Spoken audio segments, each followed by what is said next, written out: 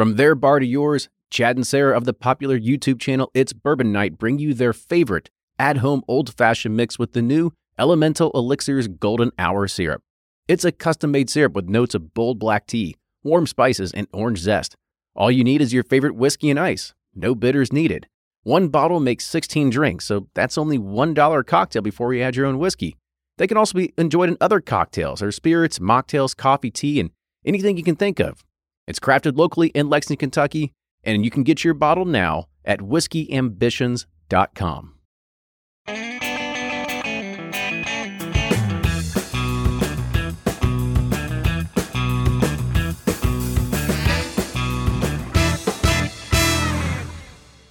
everybody, welcome back. It's another Whiskey Quickie, and this is another very big heavy hitter in regards to the world of limited allocation, release season, September, Bourbon Heritage Month, whatever it is, but it's Parker's Heritage. I do love August for Whiskey Quickies, because that's when everyone sends us everything that's coming out for the fall. And gosh, there's some good whiskeys in there. Mm-hmm. Yep. And this is probably going to be one of them. We're going to find out. We're going to find out, because this is the 17th edition of Parker's Heritage. And so this one is unique because it's a 10-year-old cask strength rye whiskey. And this was barreled in August, October, and December of 2012. So the barrels were aged on the first floors of Rickhouse's H1 and H2, the fifth floor of Rickhouse FF, and the third and seventh floors of Rickhouse BB, and the second floor of Rickhouse DD. You probably have no idea where these Rickhouses are anyway. So. Yeah, never heard of them. But this mash bill is comprised of Heaven Hill's traditional rye whiskey, which is 51% rye, 35% corn, and 14% malted barley. Again, bottled at cask strength. It is 128.8 proof and has an SRP of $185. All right. Well, I love the Pikesville Rittenhouse mash bill. It's always a solid offering at this, but it's just cask strength, right? Yeah, this is kind of like a little chars or anything. Yeah, we had heavy char. We've had all kinds of crazy stuff over the past few years. Now they're getting back into just whiskey-flavored whiskey. Let's keep it simple, That's what we want. Well, actually, most consumers want flavors added to it, but this is what I want. This is what we want. Yeah, just good, solid whiskey. All right, well, here we go. On with the nose. Man, I'm getting like a strong chocolate, it's like a Hershey bar.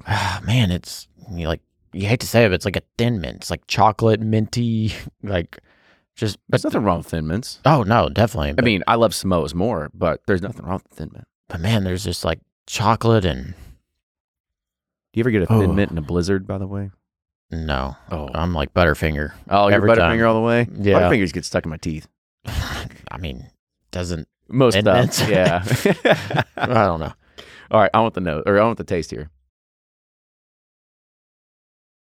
It's got a really good bite to it. Yeah, it's rich, classic. Gosh, there's like toasted almonds, chocolate, some rich oak, but then it goes into this nice I'm trying to think of the fruit that's really there. It's like a fig. Yeah, I kind of get that. Yeah, maybe. Yeah, exactly. Like dried fruits. Usually with rye, you get brighter kind of fruits, like citrus notes. This is definitely I'm surprised that it's this rich of a fruit, like a fig or a date or something like that. Yeah. And this one, I really like it because it just reminds me of good old fashioned great whiskey. Yeah, this is one that doesn't need Amberana. It doesn't need sherry. It doesn't need toasted.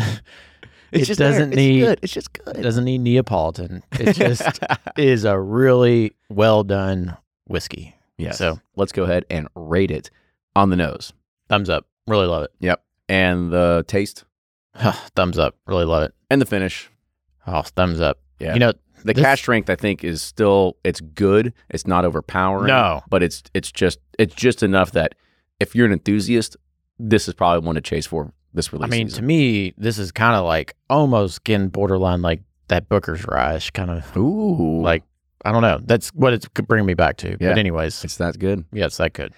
So that's a review of Parker's Heritage, the 17th edition of the 10-year-old straight cask strength rye whiskey.